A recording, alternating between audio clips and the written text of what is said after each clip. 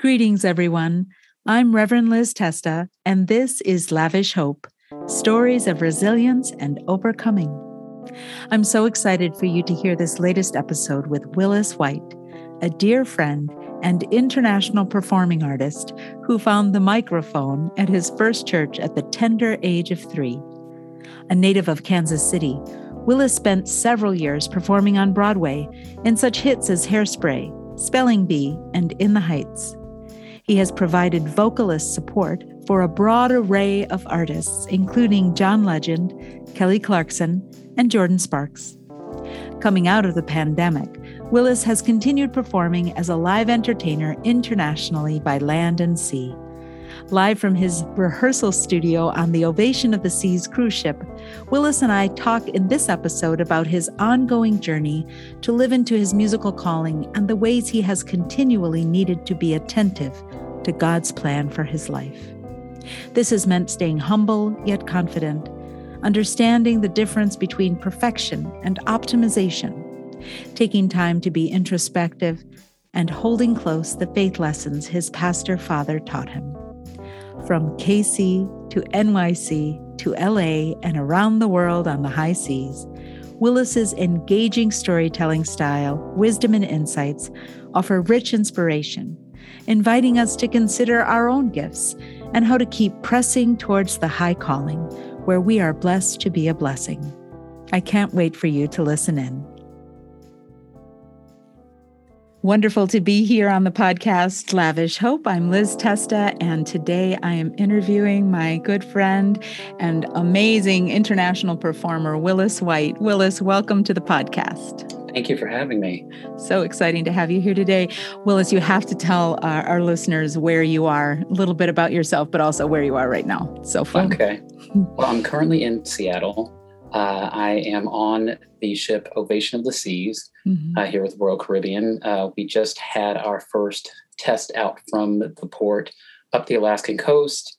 Actually saw a few whales on our way back in. I originally grew up in Blue Springs, Kansas City, Missouri, Midwest boy. Thorough Chiefs fan, and completed my undergrad in Chicago, just north of and Northwestern. And then right after that, headed to New York for some performing and spent some years on Broadway out there. Between then, there's been several projects and groups that I've been involved with. The last couple of years has been a lot of guest entertaining on the high seas internationally. That's so fun. And so now you're back, you're able to safely go back. Yes. I was this time last year. Well, I have to actually rewind to February of 2020. I went out to take out a new ship. We opened a new show on, March 12th. Rave reviews, the 14th. All the passengers disembarked. And then for the next 2 months, I was sort of out at sea. You've heard horror stories, you've heard great stories. For us, it was more just kind of sorting where the world was going. And thankfully, the line that I was on at the time took really good care of us. We went to, guest suites with balconies. The food was wonderful. You have all your friends from around the world still, all sorting what's going on. And there was Bahamian sun. So I really can't complain about the time as things were adjusting. But yes, the industry had been down for a few months and people have been connected through this time. And so it's nice to see the reemergence of the cruising industry and people who want to see these fantastic parts of the world via like a nice little survey on a ship rather. Yeah, that's lovely. And it seems like just from what you were saying as we were preparing to come on air, that you've got folks there that are just making real sure that wherever you're to go, that everything is as safe as possible. And if there's absolutely. any issues, you just decide to regroup a little bit with your itinerary. And so whatever's needed is happening to keep people safe. Yeah. So it's great. I guess I would say in many respects, folks, listeners are dealing with that as everything sort of reemerges, that you're constantly sort of reminded of how to get back to being fully open and enjoyed, but in a safe manner.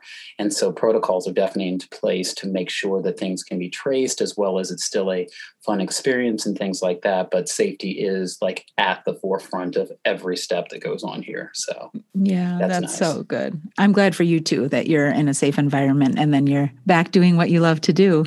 Absolutely. In the environment that you love to do it. Yes. And especially live. I know a lot of performers have had to move towards a virtual existence, and it's actually great to have both mediums. But I tell you, as a live entertainer, there is nothing like getting to share with an audience and just, getting the feedback of how it made their day, those kind of things. So it's nice to be able to be in this position to be doing that on a regular basis again. Yeah. What a blessing. So, Willis, there's so many things that are running through my head right now, because I do know some little glimpses of your story. But as you know, the focus of this podcast, of course, is Lavish Hope, as the title suggests. And it's really about stories of resilience and overcoming. So yeah. I'm just thinking, you've got several different stories or different contexts that you've been in where you could touch on that. But I'm wondering if, just to give you the space to share a little bit about, what does resilience mean to you? Where have you, what experiences in your life have given you the opportunity to kind of shape how you approach finding hope in difficult circumstances, overcoming things, building that resilience? Just want to open it up for you to share whatever is on your heart to share in terms of your life. And it could be from long ago, it could be from more recently, whatever you'd like to share. Yeah. I mean, I guess when you say the word resilience, what comes to mind for me is continually picking up the baton and choosing to run. I think resilience for me has evolved into its meaning, because I used to think that you were always Teflon, that regardless of what came your way, you could withstand it. And so I ran into challenges of, when we're learning new tests in our lives that we have to overcome, the lessons have to be harder, because once we've learned them, then we can handle more. And I used to find when there were setbacks that somehow that was a question of my resilience, and it wasn't that. And so I think through all of my experiences, what I have found, especially in my resilience, and I think the key component now looking at it of always picking the baton up and continuing to run, is the reaffirmation of my faith. When you have a source that's resilient, when you have run into these challenges, when I've run into these challenges, I find myself even more understanding that I have such a foundation in God, able to move me through things and able to see me where I am right now and say, now with all of these past situations that have been, miracles in my life, that I now have the tools that with this new thing coming up, that it's still going to be a tough challenge, but I know that I'm capable of picking up the baton and moving. And that's what resilience means for me. I used to think that it had this sort of perfection era, instead of just being optimization. Like, how do we, instead of going up the hill and falling down the mountain and looking at another mountain and saying, see, you didn't get anywhere, how are we constantly just building that graded elevation on a daily basis to just be able to be equipped with that? A particular story that part of my life that this came into play right after, I'd say, my sophomore year of college. I was there at Northwestern University.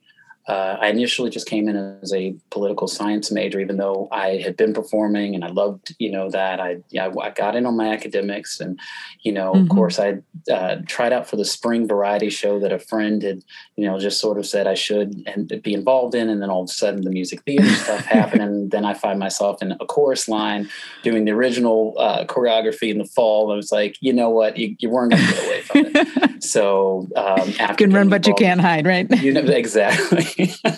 God's got you on assignment to share those gifts. I mean, and that's it. I was like, when you're on an assignment, you've got to take it. So I completed that show. And then at that point, I wanted to be in the music theater program, but you had to be in the School of Music or the School of Speech. And so I had a classical background, briefly some voice lessons in high school. So I got involved in the School of Music. Well, I was kind of adding things and I wasn't necessarily subtracting things while I was there. So between the 2 degree programs and the 3 choirs and the voice lessons and any semblance of a social life there in the undergrad experience, it was vocally taxing and a little bit stressful. I was used to handling all these things. I mean, in high school, I kind of, in my my address book, I kind of had a 15-minute scheduler of like my work schedule and school and after school programs and things like that. So of course in college, I was like, I can still do this. And, the demands become higher. Yeah. And I think my body was sending me warning signals of saying, you need rest periods. And I was like, but I have all these other people that I have to, take care of. I know with the music theater program, that was also going to provide me some scholarship opportunities to defray costs because I was making sure that I could finance my undergrad. And so at first it was acid reflux that sort of came through and I was trying to manage that.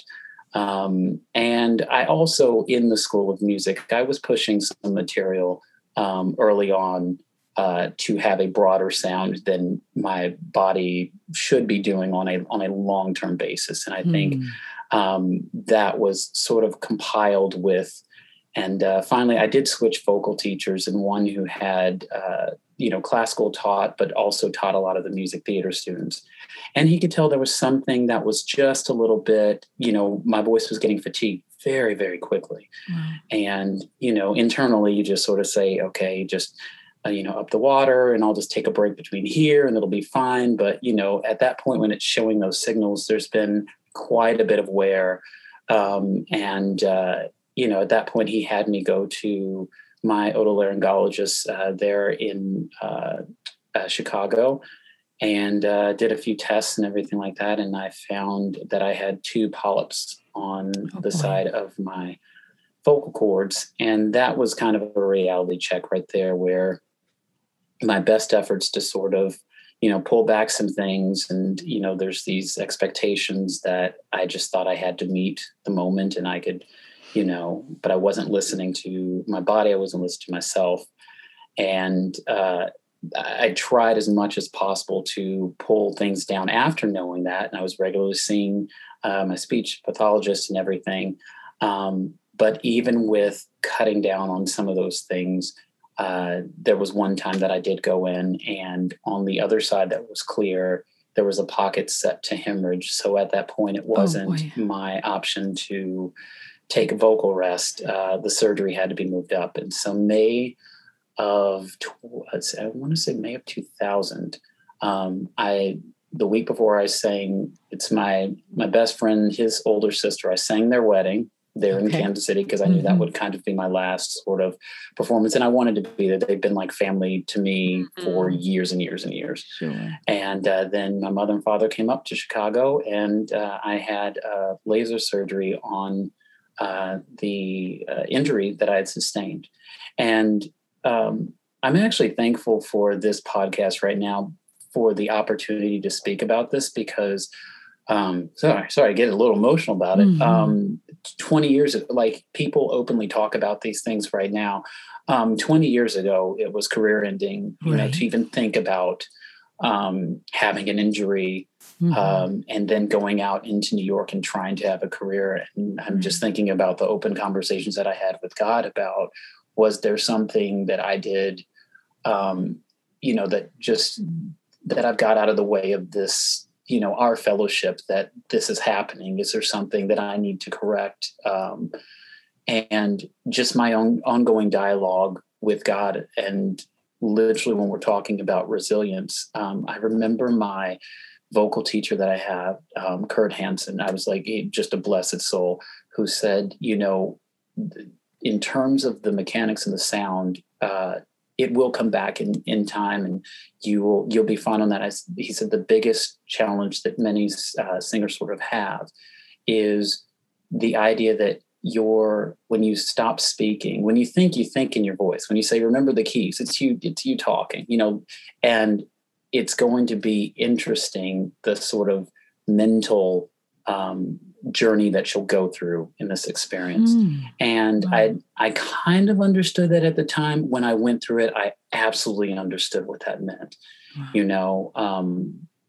This was the first time in my life that I had uncoupled my voice from my experience in life. Wow. That summer, because I wasn't performing, obviously all shows were canceled. I was finally going to play Che and Evita, and no. But I did take 4 amazing poli-sci classes at Northwestern, and I had a scribble pad, and the hand was completely fatigued. I made excellent grades, and I learned a lot that summer. And thankfully, there were a couple of my fraternity brothers that were in town over the summer, and I was, I did the whole 1 for yes, 2 for no on the phone on things that I needed or not, and eventually I could phonate, and it started to come back. And that fall, I was actually in charge of my a cappella group there at the school, and I'd rewritten, a bunch of material for everybody, including our alma mater song. I'd rewritten it and opened it for the 150th convocation. And wow. We had, for 4 spots in this, our group, there were, I believe it was 372 new students that were auditioning. Wow. So, yeah. And I had just enough voice by that fall. And of course, I know me, I wanted it to just be on a regular basis. I was a little impatient. And I go to sing in front of all of my teachers for just those shows that would be that year. And I remember singing All Good Gifts from Godspell. And I got to the part where I say, I really want to thank you, Lord. And it was I could just phonate. I couldn't sing, and just tears streaming. I see professors literally in tears. And I said, yeah, I'm going to take this time to heal. And so I was walking back South Campus, and I had actually went past, there was an office where they just checking in with the bursar and everything like that. And they had the study abroad office. And I had looked up Australia and had a dream about it. And I called my parents, and I was like, I'm going to study abroad or Australia. And I think I made it like a 30-second conversation, and then just hung up the phone. And of course they called back. But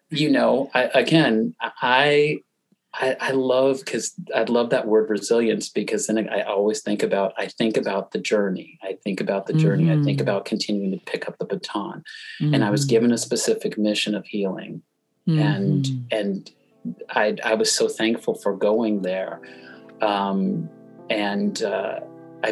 feel like I have so many testaments from that experience of coming back.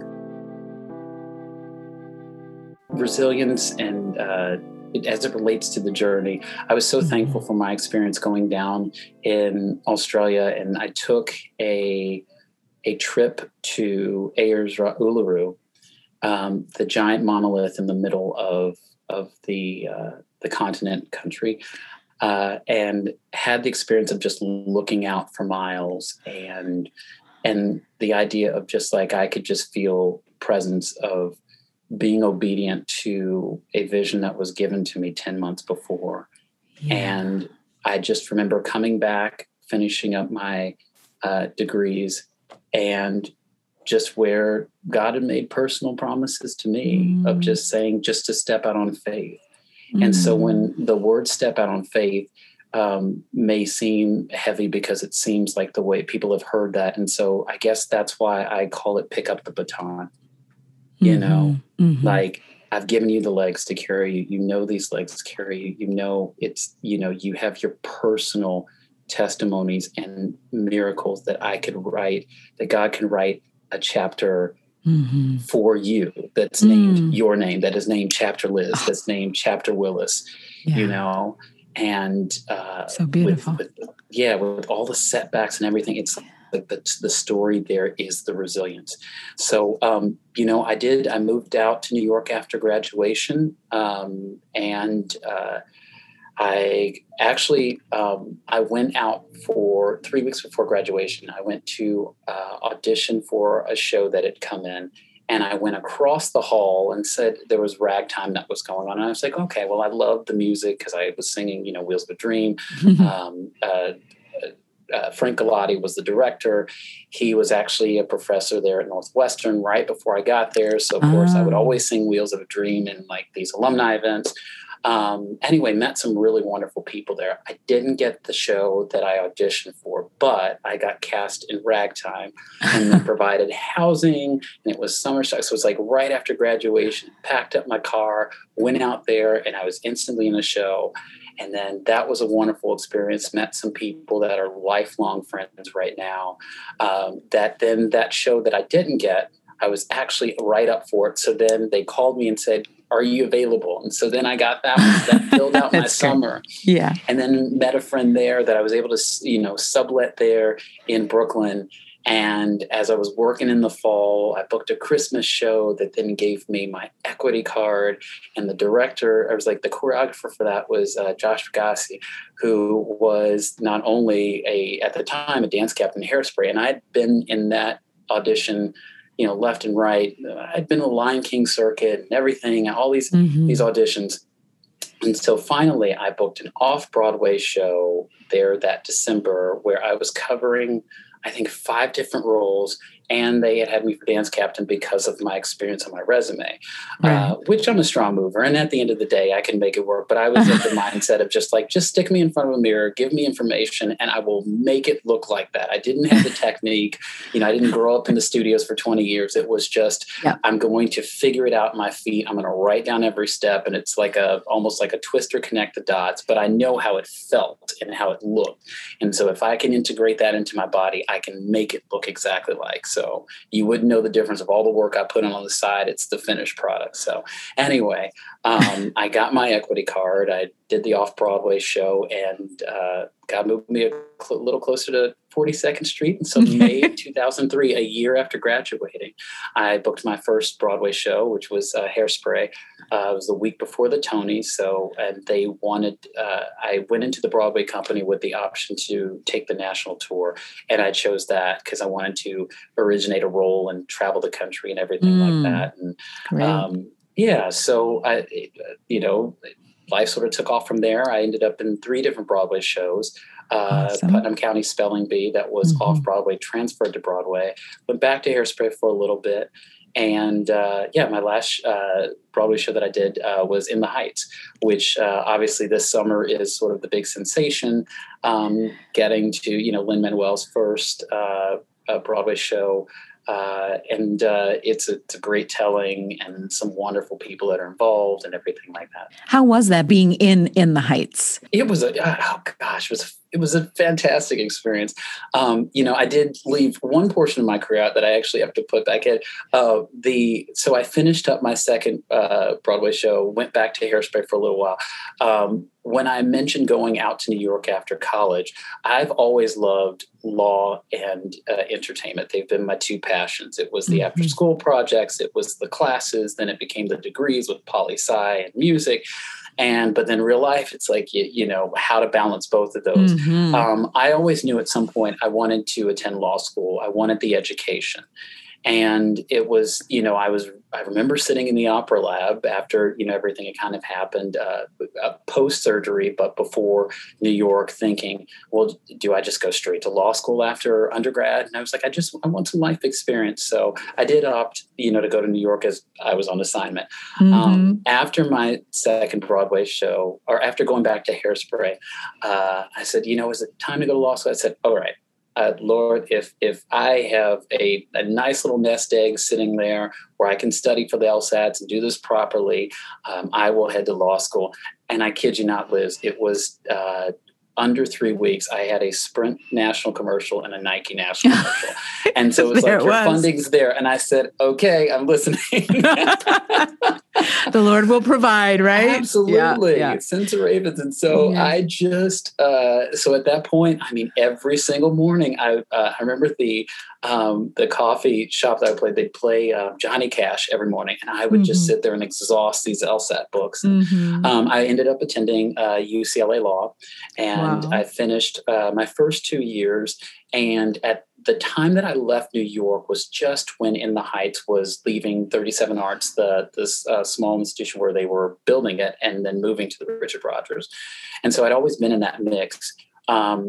There was a call that came up after that second year, and I knew it was sort of in its sort of second phase of its life, of how long it would run. And so I remember walking on the beach in the spring, just hearing the soundtrack, and it was just resonating with my heart. I was like, I got to go back and just, put my face back into that and that experience. And so I ended up booking, my third Broadway show in the middle of, and I remember calling in the middle of law school. Yeah, in the middle of law school,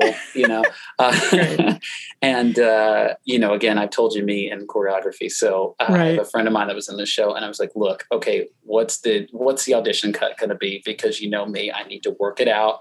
We'll be fine. And so, yes, I did my, nice little twister, like arm is here and it sweeps this way and it feels like this, and then, put it all together. So thankfully that component when I went there was not the challenge. And then of course the material's so nice and everything like that. So I found myself that fall, just really back suddenly dancing again, except for, from case books and sitting and studying to like back in the life, and it really reaffirmed. I always had an appreciation for what a Broadway actor, dancer, the resilience, again, another component of it is required. But I had such an appreciation and thankful for processes that I've adapted from different people and things like that, the discipline to be able to come back and perform, materials such as that. It was a wonderful experience getting to meet a whole new cadre of dancers and performers that I hadn't seen before or had been in other shows that I got to mix in with. I have to give one shout out. So there's this big number in the middle of In the Heights, 96,000, that's danced with this beautiful, choreography, and it's the big hit in the middle.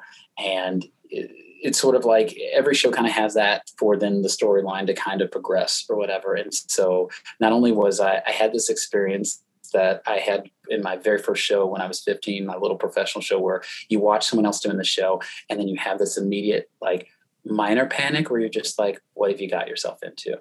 And then I was like, I've done it every show. And then it's like, it's a laugh inside, but it's like, oh my gosh, that's going to be me in T-minus 14 days. So, but then it's like now to have watched, and I remember summer of 1995 of that happening to now when that was happening, 15, 20 years later, that little moment that it's like, it's a little tongue in cheek thing, a little moment that I have with God. I was like, we'll figure it out. But, so after that number, I'm just kind of sitting back, and there was just this performer that walks forward, and she starts with her number, and it's Olga Merediz, and she talks about her experience in this song Paciencia y Fe, patience and faith. And I tell you, when she gripped everyone out of the seat, they'd just been entertained this big number, and then she starts and she pulls you in to say, I want to tell you a story of how we got to this moment of celebration. There was a lot of struggle. There were a lot of things I had to go through. There were a lot of, people have to lay the groundwork. And I really found that touching. And I also felt that resonated, particularly when you're looking at, your own experiences where part of going through things is to build that groundwork, to keep that grade of being able to walk on a higher plane, instead of just going up and down the mountain and not feeling like you have ownership in it. It's like those things that we go through and the resilience help us and prepare us for the bigger things that we can handle in our present.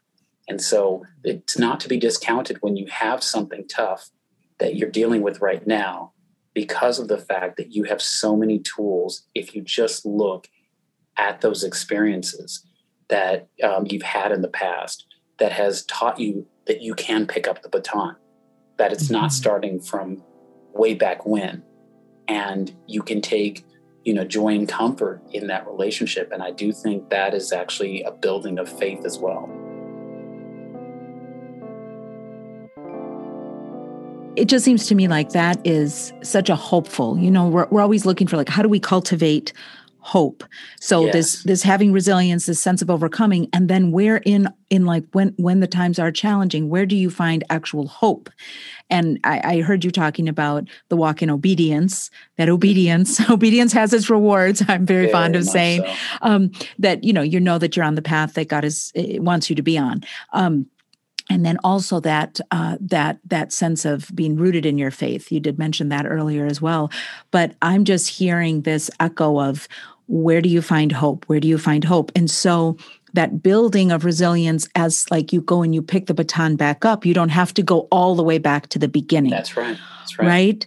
Is that accurate? That's a big piece of it. It seems to me. The recognition of that. It's because obviously, like when there is a new challenge, again, like we said, the reason it feels and the experience as a challenge is because it's a new lesson. So it's gotta, you gotta build that muscle.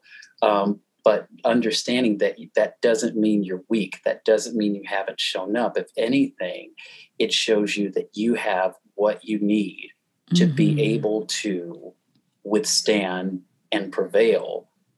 And not in this sort of blind sense of it. It's ownership in the fact that I was like, your faith sustains you, your faith builds you, and you're part of that process.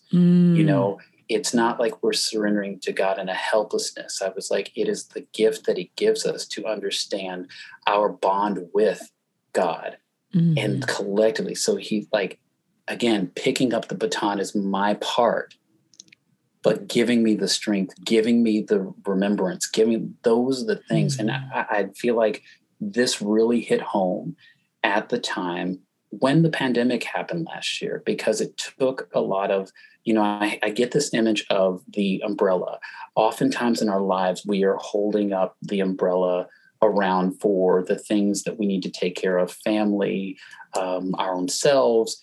And this gave us a little bit of chance for most folks where you did have some time to do some introspection, and it wasn't that you could always default not taking care of yourself to then, the day-to-day task and the driving and the commute and all the other stuff where, I took this for me personally, the time for some introspection on things that I normally defer. And then I give the excuse I don't have time to do. And, and that was one component of it was, where my faith stands, where my relationship stands, just in terms of moving forward in my career, who I am as a person, who I am, as a believer, being able to contextualize and sit and examine of like all these moments in my life where I've needed to be able to have this conversation in my life of just like, what is that? What does resilience and faith mean for me? Is hope this sort of abstract thing way out there? And if I wish on it, it'll come here? Or is there something with more sustenance to feed where I'm at right now? So it's a constant remembrance. Is there a building block? And that, and that's been something that has been helpful to synthesize and be able to look at challenges right now and see them at their face value that, yes, it's a new step, but I'm not starting at zero. Yeah. So good. That's so good. And I think in our society today, we have this sense of like out with the old, in with the new. Yep. So sometimes I think we do forsake or discount the things that have come before because we think like they're the former things. But in scripture, when that is talked about, right, the old ways, the ancient ways of thinking about these types of things was never to throw everything out completely. It was, I think it was a given that yes, everything builds on itself, right? Everything is part of your journey. It's part of that path that God is placing before you, God's plans and purposes for you. And so that sense of journeying and not having to start fresh and new every single time. And it's just kind of a Western society thing, I think, that we're supposed to like start. But I know, we both have this, background in the arts. My first career was in show business myself. And it was this thing of like, you're starting over every time when you go into every audition, right? It's like, you're only as good as your next audition and the next show that you're going to be in. But you have to think about it on a continuum. Otherwise you'll go crazy, because it's like you're starting every time. You have to start from the beginning, and you actually don't. It builds on itself, as you've articulated so beautifully with your career. So I'm just wondering, Willis, we have time for just one more story. And I just was wondering if you would, it kind of plays into what you were just talking about.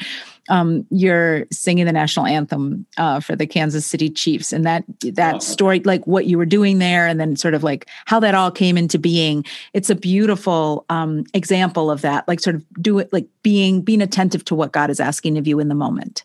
Yeah. So that was back in December 2nd, 2013. My father had passed the year before. My mother was turning 70, and Thanksgiving was coming up.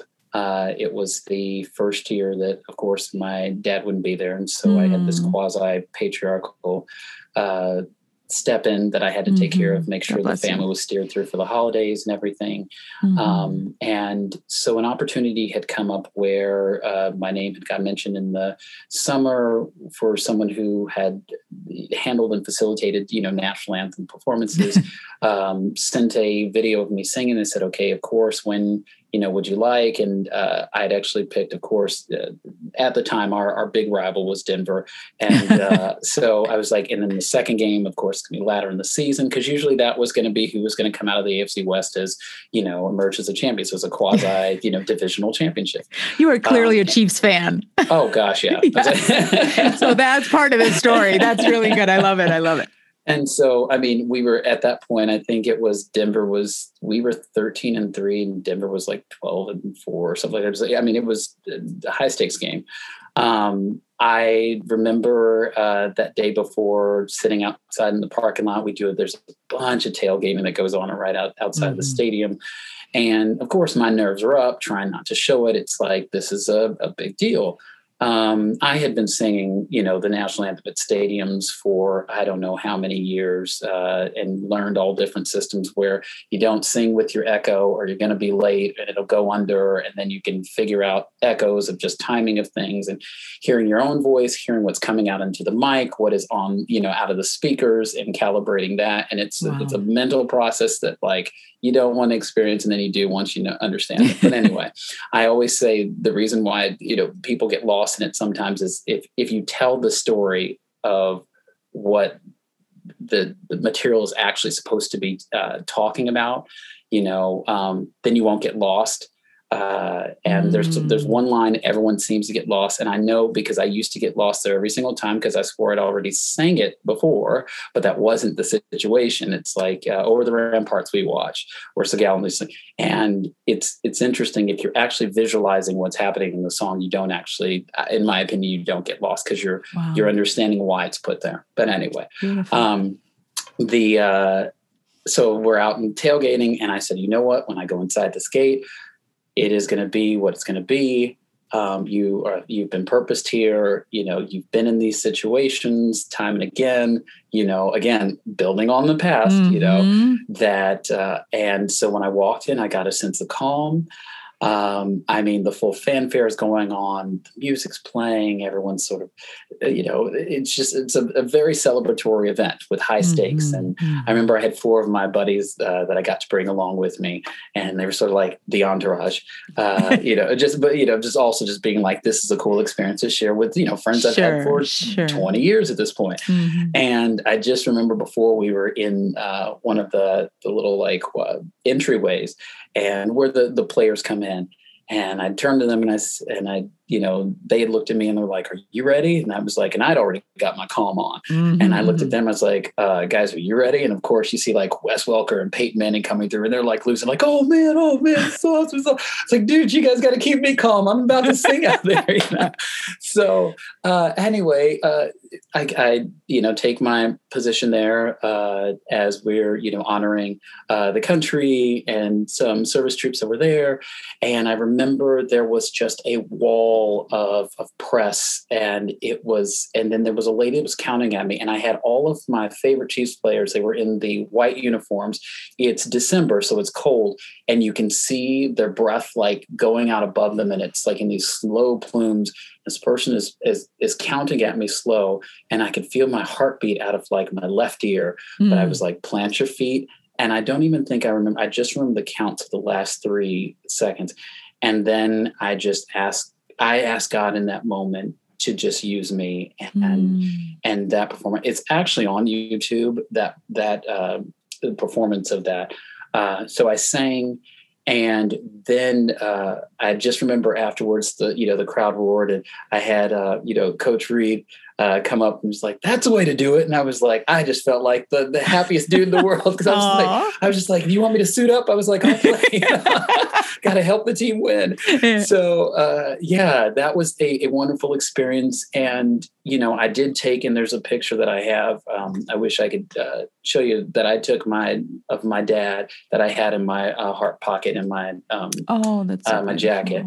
And that was a great, wonderful experience. And again, just another one of those tiny miracles in the book of Willis, that the chapter of Willis, that when as it continues to be written, that I can pull from, and in circumstances where I look around and say, this is bigger than anything I ever could have imagined, that God quickens to you. There's but I've prepared you. Yes. And that's the thing, is you've had the preparation. I've sent you through things that I've stressed, the test, and you've remembered, you've drawn closer into me. You've drawn closer into the experiences that I've uniquely purposed you for. And that to me was one of the stories that I loved about that. Yeah. And then you bless others when you do that, right? Yeah, I would just say that is one of my favorite things about entertainment right now, is understanding. I just finished a show that I sold out run there in Kansas City before I left, where we did a bunch of the favorite disco songs, because just that time in that era where people could actually just participate and sing with.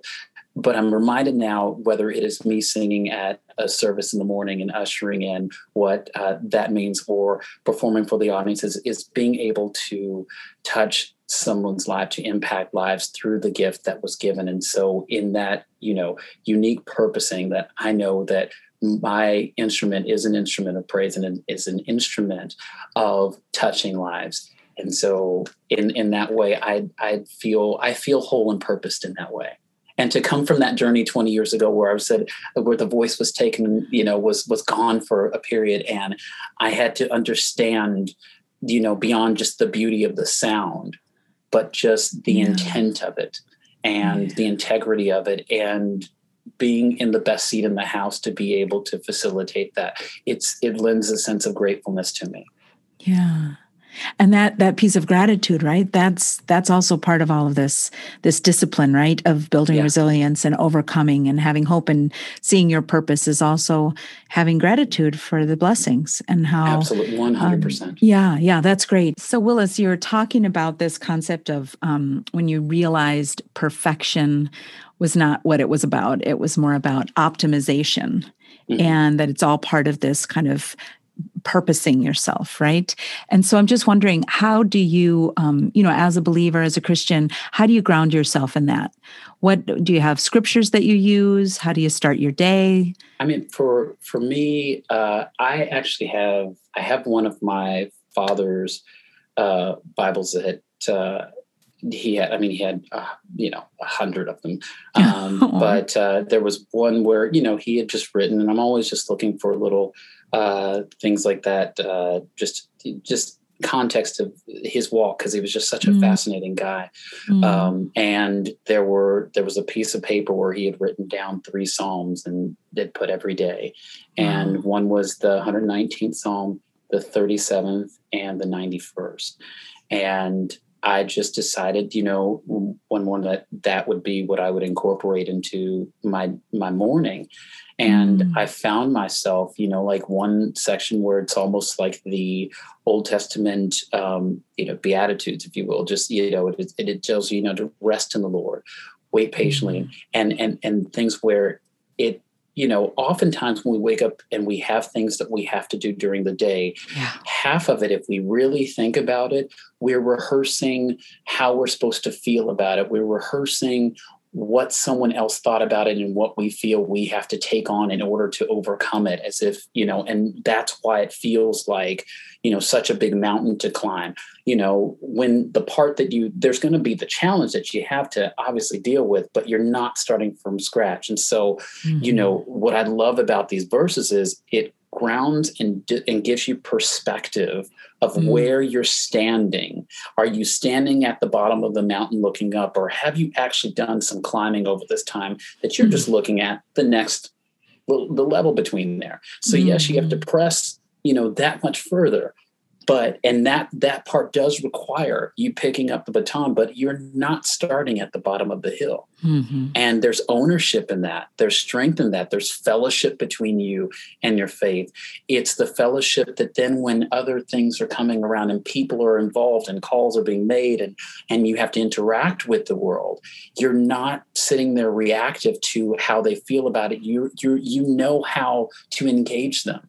You know how to assess them. You've done the inner work to emanate outward rather than waiting for the outward to affect you, And I think, just having that morning sort of build up for me has proven, just immensely just a liberating process because I don't feel that I'm subject to what may come at me. I'm not reactive. It is a way to then just have a language to be able to handle it.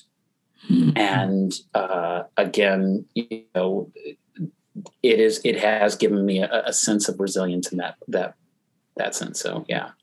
So beautiful. And I mean, that sense of being rooted in the word, right? Yes. And just having that. And then there's also something here. I mean, your Father is just smiling on you from heaven because, what a beautiful sense of legacy, right? From generation to generation, that you are taking up those Psalms, those scriptures that were so life-giving for him, and that you're continuing to use them. There's something so poignant and so powerful about that. Yeah. No, I absolutely agree with that. I do think, as fascinating as, my journey appears, I was like, chapter of Willis and my father is just phenomenal from where, God put a testament in his heart in the sticks of Arkansas with nothing, and moving him through, in these major platforms where his call and his assignment is to be used to affect the lives of others and to value and champion the old and the poor and the needy and the children. And that was like, just a little example. Like I always remembered, I remember when I was a kid and, all the kids would be round up at the front of the pulpit and, he would have, he'd just say, say God is good, and like have a kid speak in the mic to give them confidence or say, and he would give little things to all of us. And then he would have, the organist play a little song we could all sing together and then have the church stand up around us and clap and support. And then he would have the adults in the church pray over this generation. And what would happen was every couple of years that would happen again. And so, he preached for 53 years.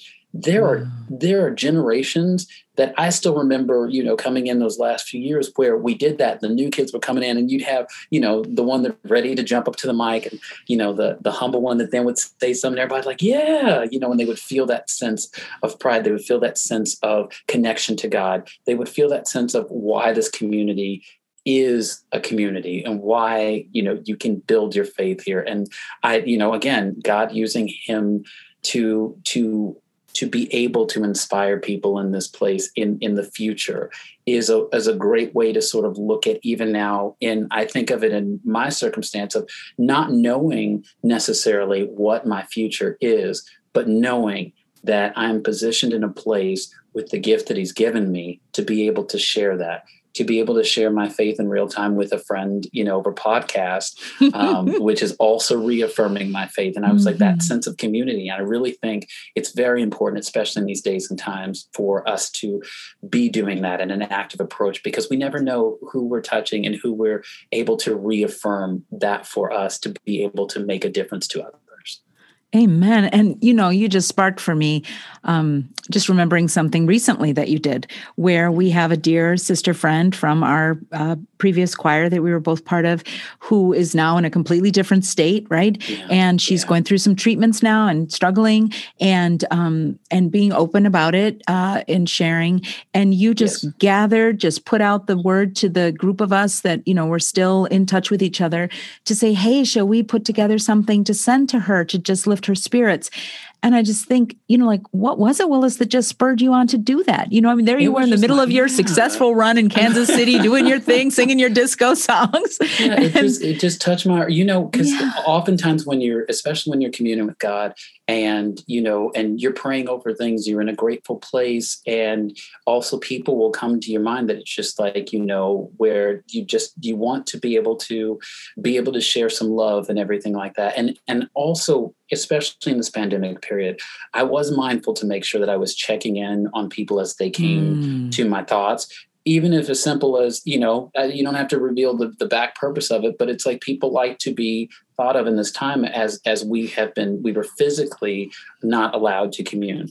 Right. And so she was one that had just come up in my heart. And I also thought, again, as you shared, just the wonderful times and family that was there, in the Marble Collegiate Choir. And she's part of that family. And I just felt like, this is the type of community you can actually just check in right now and just send some love. And the great thing was everyone who I sort of, reached out to, it was just like, oh yes, this is a great idea. And, make sure you contact so-and-so and so. And then, besides the love gift, just being able to on video, send that message of how much we care and how much we're still family. And you could just feel from every single person how genuine that remains today. And that's a beautiful thing and a testament in itself, and so that's why that came to me, because I'm in the state that like I would love to just as a regular practice, just where I feel, I want to just check in with someone and just see how they're doing, and just the ability to send that love, It just made a bigger statement with just, a bunch of friends also just being able to get together and share that. Yeah. Yeah. And it gave us all a sense of purpose together, that we could all do something and send and share our love that way. And but you did facilitate that. And I think that's a particular thing. It's something that, God put on your heart and gave you a clear way for how to do it. Because I think some people are like, oh, I'd like to do something, but it doesn't come to them. Right. So I hope there's at least one person out there today that hears this story and then realizes, hey, I could do that too. I could take that step. Right. I could do that thing to help gather people together through, across time and space virtually, to be able to bless another. And if we can help somebody along the way, right? As Mahalia Jackson said. Yeah. Our living will not be in vain. So living will not be in vain. Yeah, you're certainly living testimony to that. So thanks, Willis, for sharing so much of yourself today on Lavish Hope. I'm wondering if how can our listeners follow your career and know where you're performing next and all that good stuff? Well, I've got my website, and it's williswhitemusic.com. And I will actually be putting more features of just my experience on the ship as we're getting ramped back up and everything, because it's still a process. And that's basically the best way to just get your updates. And do you have like a Facebook page too, maybe? For I do Willis have a Facebook White? page. Yes, Willis White Music. Both of those are the music. Same. So just put music at the end of my name, and you will definitely get all the updates. Excellent. And then they can also tap into some of those recordings of some of your stuff that you've done as well. There's videos and recordings and everything like that. And there's more to come. That's so great. That's so great. Well, Willis, I just remember so fondly our time together with the Marble Collegiate Gospel Choir when we traveled South Africa and, all the things that we learned there. So that shared experience that we had and just hearing more about, the stories of your life. I understand every day you just show up with so much joy and sense of purpose on that trip. And so now hearing how that's just sort of ripple effects through your whole life, I see where you get it from. The source, right? The source. So Absolutely. Wonderful. Yeah. Well, thanks so much for coming on the podcast today, Willis. And thank you for many blessings on your time on the high seas.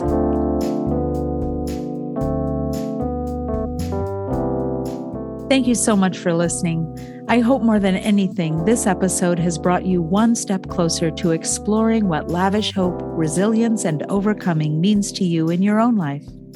You can connect with Willis and listen to some of his performances at williswhitemusic.com, as well as on social media. He'd love to hear from you. If you enjoyed this Lavish Hope podcast, please subscribe, leave me a comment, and reshare any place you're on social. You can also connect with me directly at ltesta@rca.org. This episode is brought to you by faithword.org, an online learning community where you'll find ideas for living out your faith, reflections on scripture and church, stories about how other Christians are following God's call, and resources to bring your own church or organization along for the ride.